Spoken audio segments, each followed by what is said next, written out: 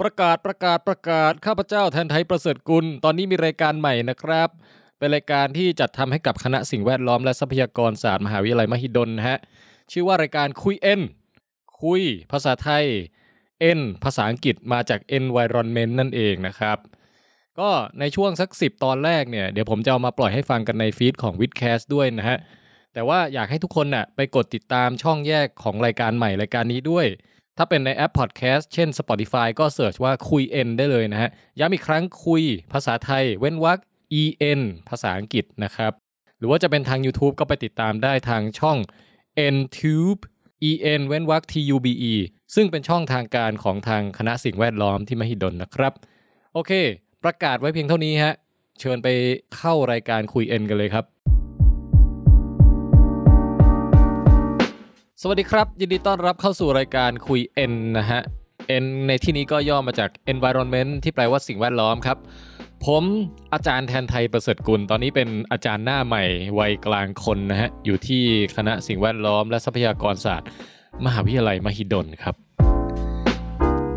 ก่อนหน้านี้ผมเป็นคนที่ชอบติดตามข่าวสารวิทยาศาสตร์อยู่แล้วนะฮะแต่ถ้าเกิดเป็นเรื่องสิ่งแวดล้อมโดยตรงเนี่ยผมก็ถือว่าประสบการณ์ยังอ่อนดอยอยู่มากเลยนะครับเพราะฉะนั้นในรายการคุย N นี่แหละครับที่ผมจะได้มีโอกาสไปพูดคุยกับผู้คนมากมายที่มีความรู้ทางด้านสิ่งแวดล้อมโดยตรงนะฮะ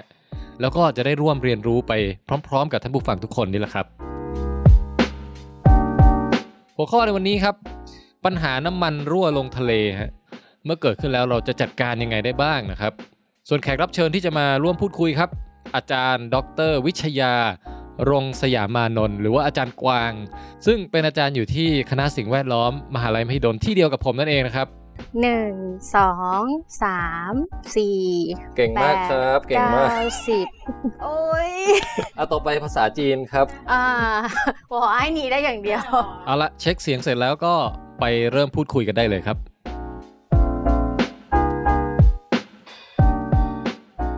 โอเคก็หัวข้อวันนี้เราจะคุยกันเรื่อง oil spill นะฮะค่ะหรือว่าน้ำมันรั่วใช่ไหมน้ำมันรั่วใช่ค่ะฮะซึ่งอันเนี้ย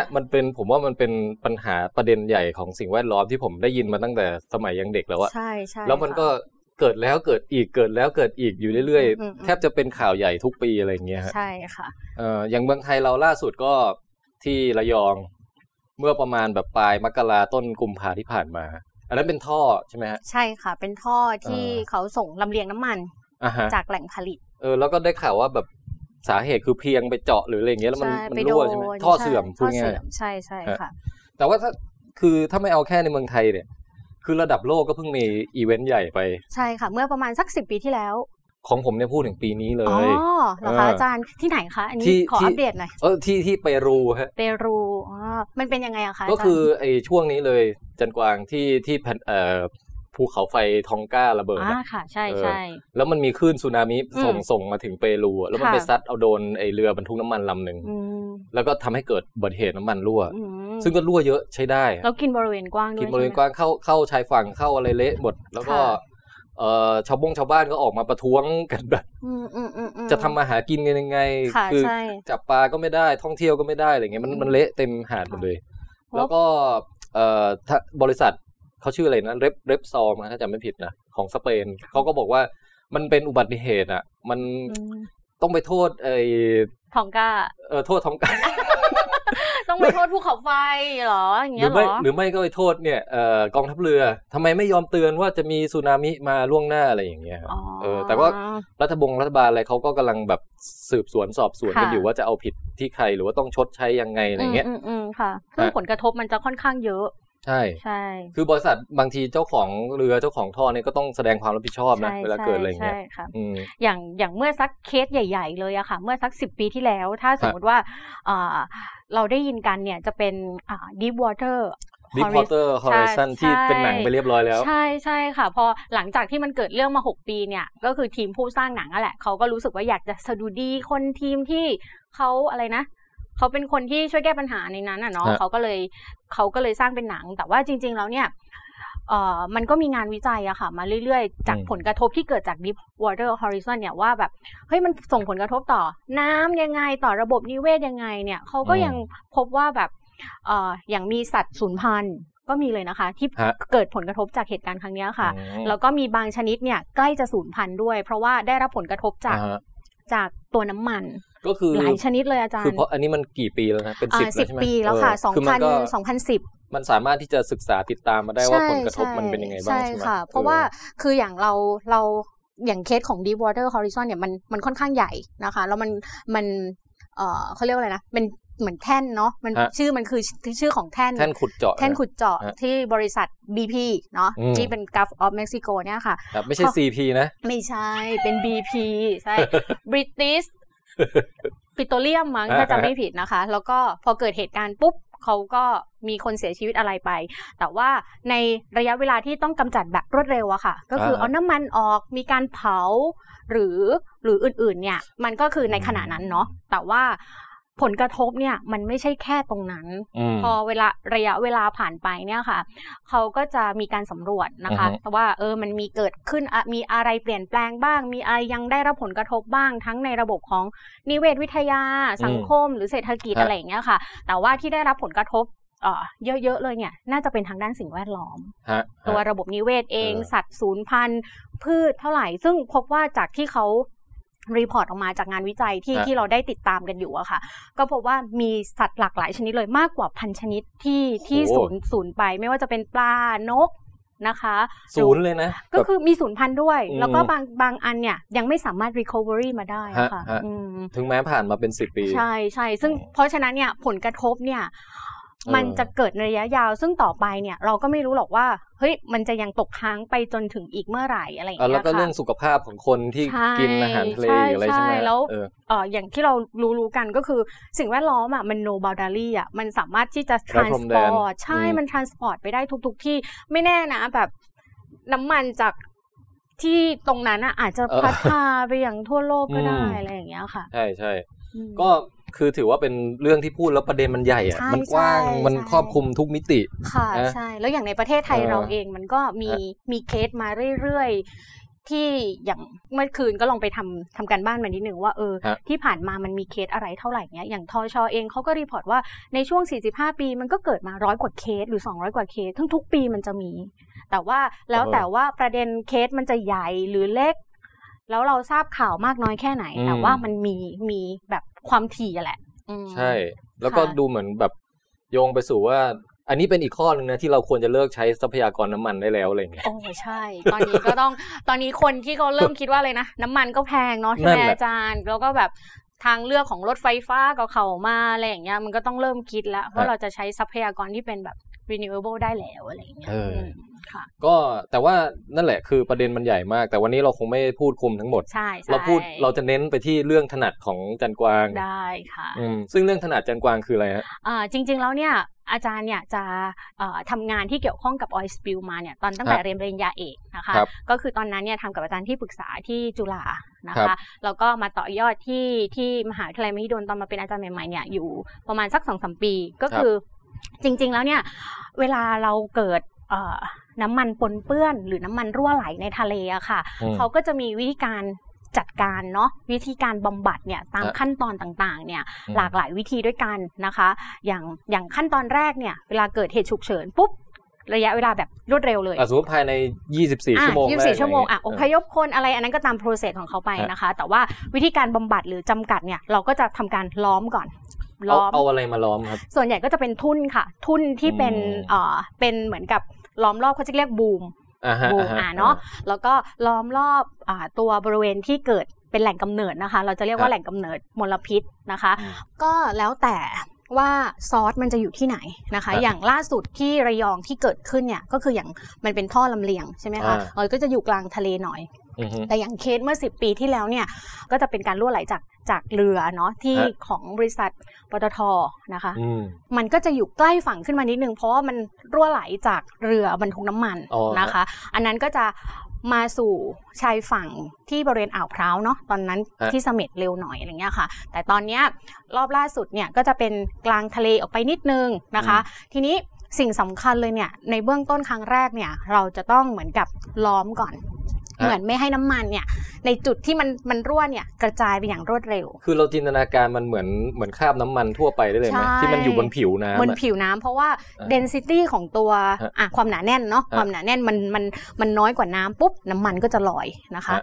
แต่ทั้งนี้ทั้งนั้นเนี่ยค่ะในองค์ประกอบของตัวน้ำมันเองเนี่ยเนื่องจากเป็นน้ำมันดิบเนาะปิโตรเลียมมันในตัวน้ำมันเนี่ยค่ะมันก็จะมีสารระเหยอื่นๆที่เป็นองค์ประกอบอยู่ซึ่งไอสารพวกนี้ค่ะมันก็จะสามารถระเหยขึ้นสู่ชั้นบรรยากาศบางอันก็จะละลายลงสู่น้ำได้ซึ่งอันเนี้ยมันก็จะเป็นเรียกว่าผลกระทบมันก็จะไม่กินไม่ใช่แค่ในน้ำและไม่ใช่ลงข้างล่างแล้วขึ้นข้างบนด้วยได้ใช่ทีนี้เพราะฉะนั้นสิ่งสำคัญอันดับแรกเลยคือการจำกัดบริเวณนะคะจำกัดบริเวณก่อนเขาก็จะใช้ทุ่นเนี่ยค่ะจำกัดไว้นะคะแล้วทีนี้หลังจากนั้นเนี่ยเขาก็จะสูบออกเพื่อจะไปกำจัดต่อหรือดูดซับด้วยวัสดุดูดซับต่างๆอันนี้ผมสนใจเพราะว่ามันจะชอบมีข่าวว่ารับบริจาคเส้นผม ใช่ไอ้ที่ออยล์สปิลที่เปรูนี่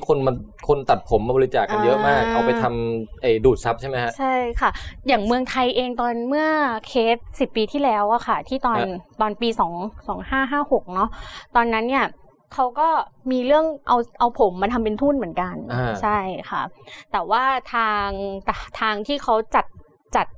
ต้องดำเนินการเนี่ยรู้สึกเขาก็จะมีตัวดูดซับที่เป็นตัว absorbent เป็นเหมือนกับวัสดุคล้ายๆฟองน้ำคล้ายๆสำลีอะค่ะแต่ว่ามันมีคุณสมบัติพิเศษที่ดูดซับได้ดีอย่างเงี้ยมันก็สามารถที่จะไปดูดแล้วก็รวบรวมเนาะแล้วเพื่อที่จะเอาไอตัวทั้งวัสดุดูดซับใช่ไหมคะทั้งน้ำมันเนี่ยไปกำจัดต่อนั่นหมายความว่าเพียงแค่เหมือนกับย้ายตัวน้ำมันจากที่อยู่ในระบบนิเวศสิ่งแวดล้อมเนี่ยออกจากทะเลก่อนออกจากทะเลก่อนแล้วก็เอาไปกำจัดต่ออาจจะเผานะคะหรือว่าโดยวิธีการต่างๆนะคะไปบางอันนี่เอาไปใช้เป็นน้ำมันดิบต่อได้ไหมคือหมายความแบบรีคอเวอร์กลับมาคือในทางทฤษฎีอะค่ะมันสามารถทำได้แต่ว่าไม่แน่ใจว่าในทางของจุดคุ้มทุนหรือว่า process ต่างๆเนี่ยมันจะยังสามารถทำได้ไหมแต่ว่าทางทฤษฎีเนี่ยเขาก็บอกว่าถ้าเรามีน้ำมันดิบเยอะๆอะสมมติมันติดอยู่ที่ตัว absorbent เนาะตัวดูดซับเราก็อาจจะผ่านกระบวนการแยกโดยใช้โซเวนนู่นนี่นั่นแล้วก็ recovery กลับมาได้ค่ะแล้วเดี๋ยวนะคือไอ้ดูดซับเนี่ยมันเหมือนกับเวลาเราซับมันที่หน้าเราเนี่ยให้นึกถึงว่าหรือว่าเวลาเรากินไข่เจียวแล้วเราไม่อยากได้น้ำมันเยอะเราเอากระดาษอะไรบางอย่างมาแปะลงไปประมาณนั้นค่ะให้ลองนึกถึงเวลาสำลีแผ่นสี่เหลี่ยมเนาะเวลาเราจะมาเช็ดหน้าอะไรอย่างเงี้ยค่ะแล้วก็น้ำมันเนาะวางอยู่แล้วก็ซับปุ๊บมันก็จะดูดขึ้นมานะคะแล้วมันก็จะติดอยู่ที่แผ่นแล้วตรงที่พื้นเนี่ยค่ะมันก็จะหมดละแต่มันก็จะมีคราบน้ำมันเบาๆเนาะมันไม่ใช่ว่ามันจะหายไปเลยซะทีเดียวถูกไหมคะทีเนี้ยมันก็เลยเป็นที่มาของการบำบัดหรือการ take action ต่อไปก็คือจะเป็นวิธีทางเคมีครับส่วนใหญ่ก็จะใช้สารกระจายคราบน้ำมันค่ะกระจายคราบน้ำมันหรือว่าถ้าภาษาอังกฤษก็คือ dispersant เคยได้ยินไหมคะมันคล้ายๆแบบพวกสบู่อะไรอย่างงี้ไหมใช่ค่ะอาจารย์ก็คือคล้ายๆสบู่เลยไอตัว dispersant เนี่ยชื่อมันก็คือกระจายเนาะมันกระจายปุ๊บเวลาเราใส่ลงไปในทะเลหรือในน้ำมันเนี่ยค่ะมันก็จะไปทำให้อนุภาคของน้ำมันเนี่ยกลายเป็นหยดเล็กๆเล็กๆเดี๋ยวลองนึกภาพใหม่นะคะอาจารย์ลองนึกว่าถ้าอาจารย์เอาน้ำมันเนี่ยน้ำมันดิบน้ำมันพืชใส่ในแก้วที่มีน้ำใส่ในแก้วที่มีน้ำเสร็จปุ๊บจะเห็นว่าน้ำกับน้ำมันเนี่ยมันไม่รวมตัวกันใช่ไหมคะทีนี้ถ้าในทะเลเนี่ยมันเหลือฟิล์มบางๆแล้วเนี่ยมันจะกำจัดโดยวิธีทางกายภาพเนี่ยจะยากละซับยากแล้วทำไงดีก็มันจะมีสารตัวหนึ่งที่อยู่ในสาร dispersant นะคะเราเรียกว่าสารลดแรงตึงผิวทีเนี้ยสารลดแรงตึงผิวเนี่ยมันก็จะมีความพิเศษอันนึงก็คือว่ามันจะคล้ายๆกับลูกออสเฮ้ยเนี่ยค่ะจะคล้ายลูกออสเลยถ้าอาจารย์นึกภาพไม่ออกแล้วหัวของมันเนี่ยจะมีความสามารถในการที่นี่คือพูดถึงรูปร่างโมเลกุลใช่ไหมใช่แต่ให้นึกภาพตามว่าคล้ายๆลูกออสนะให้นึกภาพลูกออสก่อนหัวเนี่ยมันจะสามารถที่จะเข้ากับน้ำได้ละลายในน้ำได้คือฝั่งหัวลูกออสเนี่ยชอบน้ำใช่แต่ฝั่งหางของลูกออสเนี่ยค่ะชอบน้ำมันเพราะฉะนั้นเวลาเราใส่ลงไปในแก้วของเราที่มีน้ำกับน้ำมันเนี่ยลองจินตนาการดูว่า หัวมันก็จะหันเข้าสู่น้ำหางมันจะขึ้นไปอยู่น้ำมันแล้วมันจะช่วยลดแรงตึงระหว่างผิวของ2อันนี้ค่ะอาจารย์ทำให้น้ำกับน้ำมันมันเข้ากันได้ทีเนี้ยมันก็เลยเป็นเหมือนกับมิราเคิลอันนึงที่เป็นสารที่สามารถที่จะทำให้น้ำมันกับน้ำเนี่ยเข้ากันแล้วก็น้ำมันก็สามารถละลายลงมาในน้ำได้อะไรอย่างเงี้ยซึ่งในตัวของตัว dispersant เองอะค่ะมันก็จะมีเขาเรียกว่ามีสารลดแรงตึงผิวเนี่ยอยู่เยอะอยู่หลายๆตัวหรืออาจบางยี่ห้อก็จะมีแค่ตัวเดียวบางยี่ห้อก็จะมีหลายชนิดอะไรอย่างเงี้ยค่ะซึ่งพอเราเอามาใช้เนี่ยมันก็จะสามารถไปกระจายไปละลายน้ำมันเนี่ยให้เป็นโมเลกุลเล็กๆๆๆซึ่งโมเลกุลเล็กๆเนี่ยมีประโยชน์ยังไงมีประโยชน์ตรงที่ว่าในทะเลอะค่ะมันจะมีจุลินทรีย์หรือแบคทีเรียที่เขาใช้แหล่งคาร์บอนเนาะใช้น้ำมันเนี่ยเป็นอาหารก็คือเป็นของอาหารของมันอ่ะใช่ก็คือพอมันแตกคือพอเป็นใหญ่ๆอ่ะจุลินทรีย์ตัวมันเล็กเนาะมันก็จะกินไม่ได้ถูกไหมกินได้แต่ข้างนอกขอบใช่ขอบอะไรเงี้ยแล้วก็เหมือนกับความสามารถในการเข้าถึงน้ำมันเนี่ยมันน้อยแต่ว่าไอตัว dispersant เนี่ยมันพอมันกระจายคราบแล้วปุ๊บน้ำมันก็จะกลายเป็นหยดเล็กๆๆๆทีนี้ก็อิ่มเลยก็คือหวานหมูของจุลินทรีย์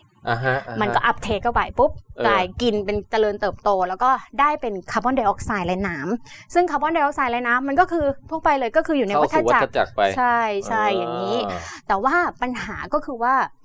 ในอดีตอะค่ะคือจริงๆตัวสาร dispersant เนี่ยมันก็มีคล้ายๆวิวัฒนาการในการสร้างขึ้นของมันขึ้นมาเนาะคือปัญหาน้ำมันรั่วมันก็มีมานานเขาก็ develop มาเรื่อยใช่ในยุคแรกๆเนี่ยค่ะที่เป็นเจเนอเรชันแรกๆของตัว dispersant เนี่ยเขาจะใช้เนี่ยอาจารย์ใช้เขาเรียกอะไรนะโซเวนต์ตัวทำละลายตัวทำละลายเนี่ยให้นึกถึงแบบแลกเกอร์ไหมทินเนอร์ที่ว่าเราล้างเล็บอะที่ล้างเล็บมันก็จะแบบละลายกับน้ำมันได้ดีถูกไหมแค่เราแบบเอามาถูปุ๊บไอ้คราบน้ำมันที่อยู่บนโต๊ะเราก็หายไปอะไรอย่างเงี้ยเสร็จทีนี้กลายเป็นว่ายุคนั้นมันได้ผลนี่มันสเปรย์ไปปุ๊บน้ำมันหายแต่มันต้องมีข้อเสียแน่เลยใช่มันมีข้อเสียอาจารย์มันมีข้อเสียตรงว่าไอ้สารทำละลายพวกนี้ค่ะมันเป็นพิษมันเป็นพิษกับสิ่งแวดล้อมเพราะฉะนั้นเนี่ยมันก็มีการพัฒนามาเรื่อยๆนะคะเจเนอเรชันที่2ที่3ในช่วงยุคที่2เนี่ยมันก็จะมีการใช้ตัวโซเวนต์อยู่บ้างแต่ว่า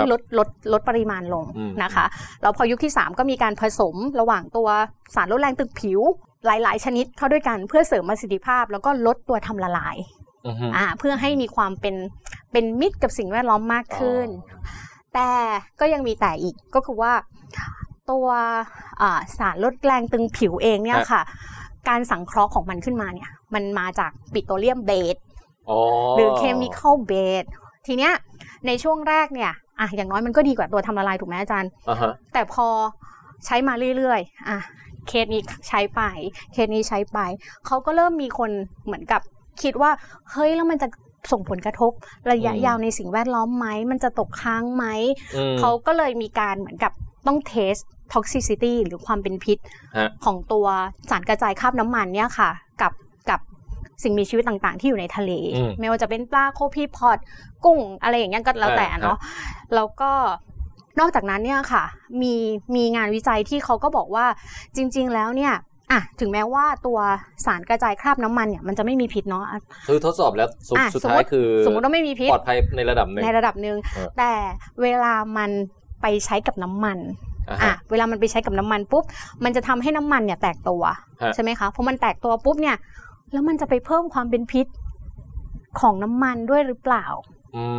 อันนี้น่าคิดเขาก็เลยมีการเวลาเขาจะคือตัวสารเนี่ยสารลดแรงตึงผิวมันอาจจะไม่ได้เป็นพิษเองแต่มันอาจจะไปทำให้น้ำมันมีความเป็นพิษมากขึ้นอย่างเงี้ยนะใช่เพราะว่าโดยปกติเนี่ยเวลาเราจะใช้เนี่ยน้ำมันก็จะลอยอยู่บนผิวใช่ไหมคะแต่ว่าอันเนี้ยเราคล้ายๆเราไปดิสเพิร์ตมันแล้วก็จะมีโมเลกุลมันก็จะเข้าสู่ระบบนิเวศมากกว่าเดิมแทรกซึมไปมากกว่าเดิมถ้าเซซะว่าจุลินทรีย์กินได้กินเร็วแล้วก็น้ำมันหายไปกลายเป็นคาร์บอนไดออกไซด์ของน้ำก็มีปัญหาแต่ว่าถ้าสมมติว่ามันเกิดกระจายออกมาแล้วมันทำให้สารพวกที่อยู่ในน้ำมันนะคะอย่างเช่นโลหะหนักหรือว่าโซเวนต์ต่างๆเนี่ยมันหลุดออกมาอีกเนี่ยมันก็อาจจะเป็นพิษได้ใช่มันก็จะมีการทดสอบว่าโอเคงั้นเวลาเราผลิตตัว dispersant มาได้สักตัวหนึ่งเนาะเราก็จะต้องทดสอบความเป็นพิษของ dispersant อย่างเดียวน้ำมันอย่างเดียวแล้วก็น้ำมันที่เกิดจาก การก็คือจะเป็นน้ำอะค่ะที่พอเราใส่ดิสเพอร์แซนต์ปุ๊บเราคนจำลองมันเนาะแตกตัวใช่แล้วก็เอาน้ำข้างล่างเนี่ยค่ะมันทดสอบแล้วก็ต้องเหมือนกับคอนเฟิร์มพรูฟนึงว่า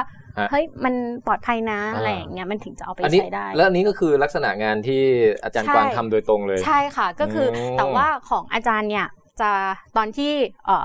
เรียนปริญญาเอกต่อยอดมาจนถึงมาทำงานที่นี่เนี่ยตอนปริญญาเอกเนี่ยจะใช้วิธีการก็คือว่าในแลบของอาจารย์ที่ตอนนี้เป็นอาจารย์จากที่มหาวิทยาลัยนเรศวรนะคะเขาจะเป็นคนที่ผลิตสารลดแรงตึงผิวแต่เรามีความพิเศษอีกนิดนึงคือว่าสารลดแรงตึงผิวที่เราใช้เนี่ยค่ะผลิตจากจุลินทรีย์แล้วมึงนะพอพูดสารลดแรงตึงผิวผมนึกถึงเวลาหน้าหนาวแล้วผิวมันตึงอ่ะเราเอามาทาผิวเราไม่ได้ช่วยไม่ได้อาจารย์ให้นึกถึงว่าเป็นอะไรเป็นสบู่เป็นซันไลท์อะไรอย่างเงี้ยค่ะคุณสมบัติมันคนละอย่างกับเพิ่มความชุ่มชื้นในผิวหน้าอะไรเงี้ยความแรงตึงผิวเนี่ยตึงผิวก็คือตึงผิวของน้ำกับอนุภาคนึงอะไรอย่างเงี้ยค่ะก็คือแบบเจนกวางไม่ต้องใส่ใจมุกผมก็ได้ข้ามไปก็ได้รู้แหละอันนี้คือมุกอาจารย์ไปตัดต่อกลับมาที่นี้ค่ะมหาลัยนเรศวรสักอย่างนึงใช่ค่ะก็เป็นอาจารย์จากมหาวิทยาลัยนเรศวรที่อยู่ในทีมวิจัยนะคะก็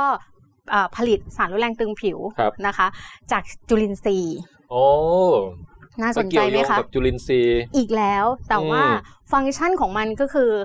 แทนที่เราจะใช้ chemical surfactant ใช่ไหมคะที่เป็นตัวปิโตรเลียมเบสเนี่ย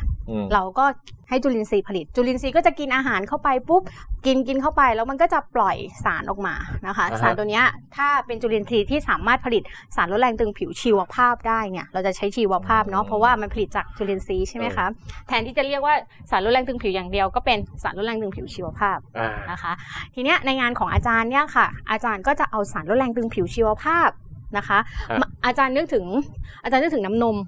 สีมันจะคล้ายๆน้ำนมแต่ว่าจริงๆขาวๆแต่จริงๆอ่ะมันก็จะแล้วแต่ฟอร์มของการใช้อย่างเช่นถ้าเราเลี้ยงจุลินทรีย์กับอาหารเสร็จปุ๊บสิ่งที่เราได้เนี่ยค่ะมันก็จะเป็นน้ำเนาะน้ำสารลดแรงตึงผิวก็จะลอยอยู่ในเนี้ยค่ะลอยอยู่แต่ความเข้มข้นมันจะน้อยเราก็ต้องทำการ concentrate นะคะ concentrate ก็คือเอาน้ำออกพอน้ำออกปุ๊บมันก็ข้นเราก็จะได้สารลดแรงตึงผิวที่มันข้นๆนะคะที่มีเยอะๆนะคะแล้วงานของอาจารย์เนี่ยก็คือเอาตัวสารลดแรงตึงผิวชีวภาพเนี่ยค่ะมาพัฒนาให้เป็นสารกระจายคราบน้ำมันเดี๋ยวนะผมมีคำถามครับผมอยากรู้ว่าไอจุลินทรีย์พวกนี้มันโดยในธรรมชาติของมันมาผลิตสารลดแรงตึงผิวอยู่แล้วอย่างเงี้ยจริงๆมันจะขึ้นอยู่กับแต่ละชนิดไม่ใช่ว่าทุกชนิดจุลินทรีย์ในโลกทุกชนิดจะสามารถผลิตสารลดแรงตึงผิวชีวภาพได้นะคะแต่ว่ามันจะเป็นบางชนิดที่เขาจะเป็นเขาเรียกไบโออะไรนะBio surfactant producing bacteria คือมันผลิตโดยที่ธรรมชาติตามพฤติกรรมการหากินปกติของมันแล้วในธรรมชาติมันเอาไว้ทำอะไรอ่ะในธรรมชาติเนี่ยอาจารย์ถามน่าสนใจคืออาจารย์นึกตอนที่ว่าจินตนาการกลับไปที่ทะเลนะคะอาจารย์ที่ทะเลเนี่ยน้ำมันเนี่ยมันไม่ละลายน้ำถูกไหมแล้วมันก็จะอยู่บนพื้นผิวข้างบนแล้วมันก็จะอยู่เป็นอนุภาคใหญ่ๆนะคะทีเนี้ยจุลินทรีย์ที่อยู่ในทะเลเนี่ยค่ะอยากกินอยากกินแต่มันใหญ่อ่ะมันเข้าเซลล์ฉันไม่ได้ฉันจะทำยังไงดีนางก็เลยจะผลิตสารลดแรงตึงผิวขึ้นมาออกมานอกเซลล์เป็นนวัตกรรมของมันที่มันใช้หากินของมันเองอยู่แล้วเพื่อจะเพิ่มความสามารถในการเข้าถึงของตัวมันกับตัวสารให้เข้ามาสู่เซลล์ได้ง่ายมันก็เลยผลิตสารตัวนี้ออกมาซึ่งมันดีมากตรงที่ว่าสารตัวนี้ในอนาคตหรือในปัจจุบันเนี่ยค่ะทิศทางมันก็คือว่ามันสามารถที่จะมาทดแทนสารลดแรงตึงผิวที่สังเคราะห์จากปิโตรเลียมหรือเคมีคอลได้กระบวนการผลิตมันก็จะเหมือนกับเป็นมิตรต่อสิ่งแวดล้อมมากกว่าใช่บางทีแล้วตัวมันเองอาจจะเป็นพิษน้อยกว่าด้วยใช่ค่ะนอกจากมันเป็นพิษน้อยกว่าแล้วเนี่ยจากที่เขาทำกันมาเนี่ยเขาก็จะพบว่ามันทนนะมันทนที่สภาวะที่มีการเปลี่ยนแปลงของความเป็นกรดเป็นด่างสูงๆอย่างเช่นต่ำก็ได้สูงก็ได้อะไรอย่างเงี้ยค่ะเราสามารถใช้ได้แต่อย่างเคมีบางตัวแค่ pH เปลี่ยนคุณสมบัติมันก็จะเปลี่ยนอะไรอย่างเงี้ยหรือว่ามันสามารถทนที่เทมสูงหรืออุณหภูมิต่ำๆได้อะไรอย่างเงี้ยค่ะซึ่งอันเนี้ยก็ถือว่าเป็นข้อดีของตัว biosurfactant นะคะแล้วก็อีกอย่างหนึ่งคือแน่นอนความเป็นพิษมันก็จะน้อยกว่านะคะแล้วก็มันสามารถที่จะเหมือนกับย่อยสลายได้อะไรประมาณนี้ทีเนี้ยงานของอาจารย์เนี่ยก็คือว่าเอาสารลดแรงตึงผิวชีวภาพเนี่ยค่ะมา formulate ภาษาไทยคืออะไรมาพัฒนาเป็นสูตรพัฒนาเป็นสูตรเพื่อที่จะให้มีความสามารถในการกระจายคราบน้ำมันนะคะได้ดีหรือได้ดีเทียบเท่ากับคอมเมอร์เชียลหรืออะไรอย่างเงี้ยประมาณนี้แต่ว่าเดี๋ยวนะเวลาไปใช้อ่ะเราไม่ต้องเอาตัวจุลินทรีย์ไปใช่ไหมไม่ค่ะเราเอาเฉพาะสารที่มันผลิตใช่เราเอาตัวสารที่มันผลิตออกมานะคะแล้วก็ถ้าเราสมมติเราฟอร์มสูตรว่าเราผสม A บวก B บวก C แล้วมันเวิร์กมันดีประสิทธิภาพดีเราก็เอาไปเทในน้ำทะเลแล้วก็จะให้เกิดกระบวนการdisperse กลายเป็นหยดเล็กๆแล้วก็จุลินทรีย์ก็จะสามารถที่จะย่อยได้เฮ้ยแล้วคืออยากรู้ว่าตอนนี้ไปทดสอบไปถึงขั้นไหนแล้วจันกวางจริงๆยังอยู่ในแลบยังอยู่ในแลบใช่ไหมใช่ค่ะแต่ว่าตอนนี้คือนักศึกษาซีเนียร์โปรเจกต์2 ปีที่ผ่านมาเนี่ยค่ะก็ได้ทดสอบโดยการที่คือให้โดยปกติเนี่ยสารลดแรงตึงผิวชีวภาพอย่างเดียวเนี่ยเวลาเราไปดิสเพิร์สน้ำมันเวลาเราทำการทดลองแบบดูประสิทธิภาพเบื้องต้นนะคะเราก็จะเทน้ำลงไปในเพลทเนาะจะนึกภาพดูอันนี้ทำในแลบนะในแลบเนาะแล้วก็หยดน้ำมันลงไปน้ำมันที่เราจะทดสอบตายี่ห้ออะไรฮะเป็นน้ำมันดิบน้ำมันดิบโอเคใช่น้ำมันดิบชนิดเบาก็คือไม่ใช่น้ำมันดิบที่มันเหลวๆไม่ได้เป็นน้ำมันเตาหรืออะไรก็หยดลงไปปุ๊บให้มันกระจายเต็มเพลทหลังจากนั้นเราก็เอาสารลดแรงตึงผิวเนี่ยค่ะหยดลงไปก็จะอาจจะเปรียบเทียบกับสารกระจายคราบน้ำมันในคอมเมอร์เชียลหรือว่าอย่างสไลด์ก็ได้อะไรอย่างเงี้ยก็ได้เทียบกันดูว่าประสิทธิภาพเป็นยังไงนะคะแล้วก็เราก็จะดูหลังจากอันนี้เป็นการกระจายก็ถ้าวงมันใหญ่กระจายได้ดีก็เป็นขั้นต่อไปในการที่จะนำมาทดสอบในคล้ายๆกับจำลองในระบบเล็กๆเราจะเรียกว่า buffer fat test ตัว buffer fat test อาจารย์นึกถึงขวดแก้วรูปชมพู่อะค่ะทีเนี้ยแต่ว่าข้อพิเศษก็คือว่าเราจะทำแง่งให้คล้ายๆกับว่าเวลาเราเขย่าเนี่ยมันจะคล้ายกับคลื่นอะไรพวกเนี้ยเหมือนจำลองทะเลอย่างเงี้ยนิดนึงแต่ว่าเป็นวิธีมาตรฐานนะแล้วก็จำลองแล้วก็เราจะมีจุกที่เป็นถ่ายน้ำออกอะค่ะคล้ายๆ stop cock ออกมานะคะทีนี้เราก็ใส่น้ำทะเลใส่น้ำมันนะคะแล้วก็หยดสารลดแรงตึงผิวแล้วเราก็เขย่าในคอนดิชันที่เราทดสอบนะคะหลังจากนั้นก็ทิ้งไว้ปุ๊บแล้วเราก็จะดูว่าเฮ้ยไอ้น้ำมันเนี่ยมันจะหยดลงมาอยู่ตรงกลางของสมมุติว่าเป็นทะเลเนาะแต่มันจะอยู่ตรงกลางของขวดเนี่ยเราก็ดึงออกมาถ้าสมมุติว่าformulation ไหนหรือสูตรไหนเนี่ยสามารถที่จะดึงน้ำมันเนี่ยจากเดิมเนี่ยให้ลงมาอยู่เยอะๆได้เนี่ยก็จะถือว่าเป็นสูตรที่โอเคประสิทธิภาพดีแล้วก็อาจจะ continue ต่อในเรื่องของการทดสอบความเป็นพิษหรืออะไรพวกนี้ต่อไปก่อนที่จะนำไปสู่การใช้จริงนะคะค่ะคืออย่างตอนนี้ที่ระยองเขาคลีนอัพกันไปเยอะอย่างไงก็เยอะแล้วค่ะเห็นดูข่าวล่าสุดก็คือตรงบริเวณชายหาดเองหรือว่าบริเวณพื้นน้ำเองเนี่ยก็ถือว่ามีความสะอาดพอสมควรแต่ว่าจริงๆแล้วเนี่ยไอสิ่งที่เรามองเห็นด้วยตานะตอนนี้ว่ามันคลีนเนาะแต่จริงๆแล้วเนี่ยมันก็จะยังเหลือพวกระดับละเอียดข้างล่างใช่ซึ่งอาจจะต้องมีนักวิทยาศาสตร์นักชีววิทยานักนิเวศอะไรอย่างเงี้ยค่ะเข้าไปดูผลกระทบต่อระบบนิเวศปะการังสัตว์น้ำต่อแล้วทีเนี้ยค่ะอีกอันนึงผลกระทบในระยะยาวที่เกิดขึ้นที่เราสามารถมองเห็นได้ด้วยตาก็คือการเกิดทาบอลอะไรคือทาบอลทาบอลไม่ใช่ทานะไม่ใช่ทาตัว TAR ใช่ค่ะเป็นแบบถ่านใช่อาจารย์คือมันจะคล้ายๆกับเป็นถ่านกลมๆแต่มันคือน้ำมันมันหนืดๆด้วยหนืดๆเพราะว่ามันคือน้ำมันที่ผสมกับสมมติเราใช้dispersant เนาะ surfactant นะคะแล้วก็มันก็จะพัดพาลงในน้ำทะเลเนี่ยค่ะแล้วก็บางทีก็รวมตัวกับทรายบางทีก็รวมตัวกับตะกอนเป็นมิกซ์หลายอย่างมิกซ์แล้วก็วนๆโดนทรายพัดไปพัดมาโดนน้ำคลื่นพัดไปพัดมาอย่างเงี้ยค่ะมันก็กลายเป็นอนุภาคที่ใหญ่ขึ้นคล้ายๆลูกบอลนะคะแล้วตัวนี้เนี่ยค่ะมันก็จะพัดพาไปยังที่ต่างๆที่คลื่นมันจะพาไปทีเนี้ยบางทีเนี่ยมันจะไปเกยอยู่ตามชายหาดที่เราเห็นที่เป็นดำๆใช่ดำๆบางทีเนี่ยเราแก้ปัญหาน้ำมันที่ระยองใช่ไหมคะแต่ว่า เรามาเจอทาบอลที่เป็นน้ำมันชนิดเดียวกันที่หัวหินอย่างเงี้ยลงมาแบบใช่ใช่ทีเนี้ยไอ้พวกปัจจัยทางด้านสิ่งแวดล้อมต่างๆมันก็มีความสำคัญเพราะฉะนั้น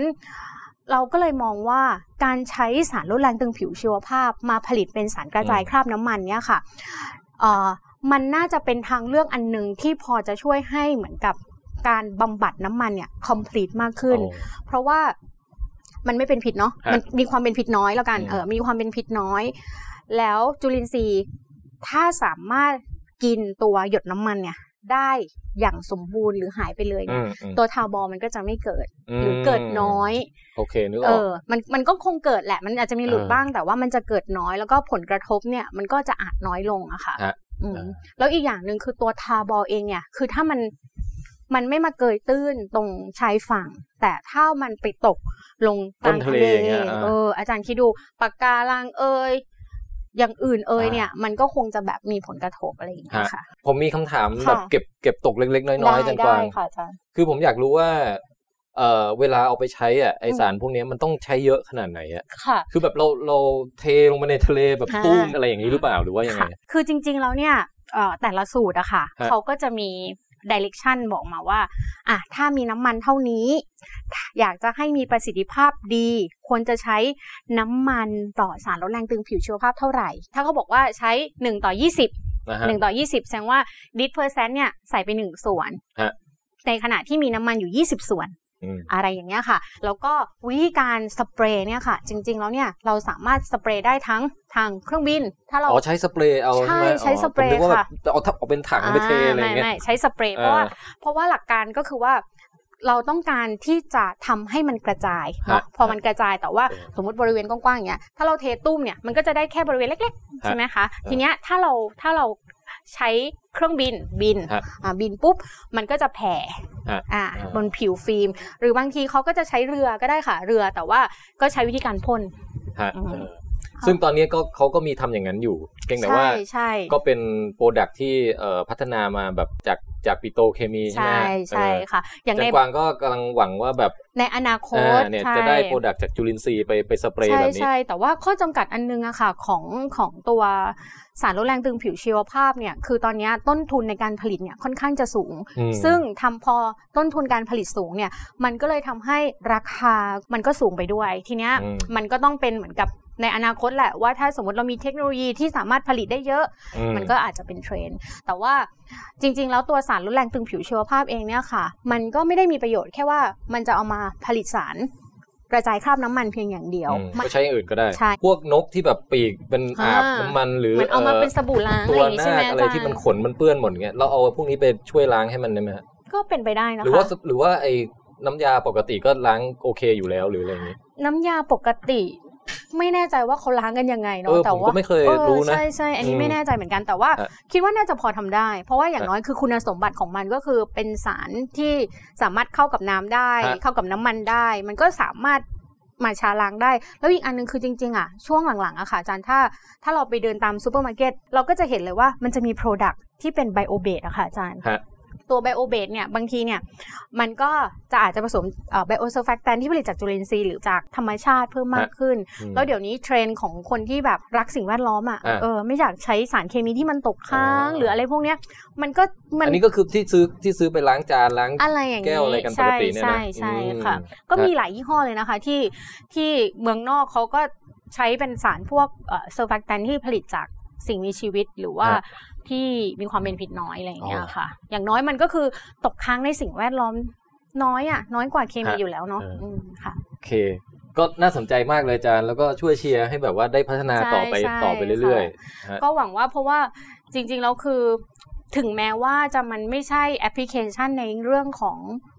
ด้าน oil spill อย่างเดียวมันก็ยังสามารถที่จะไปประยุกต์ใช้กับสารมลพิษอื่นๆได้ด้วยแต่เราก็หวังว่าวันหนึ่งเนาะมันก็คงจะช่วยทำให้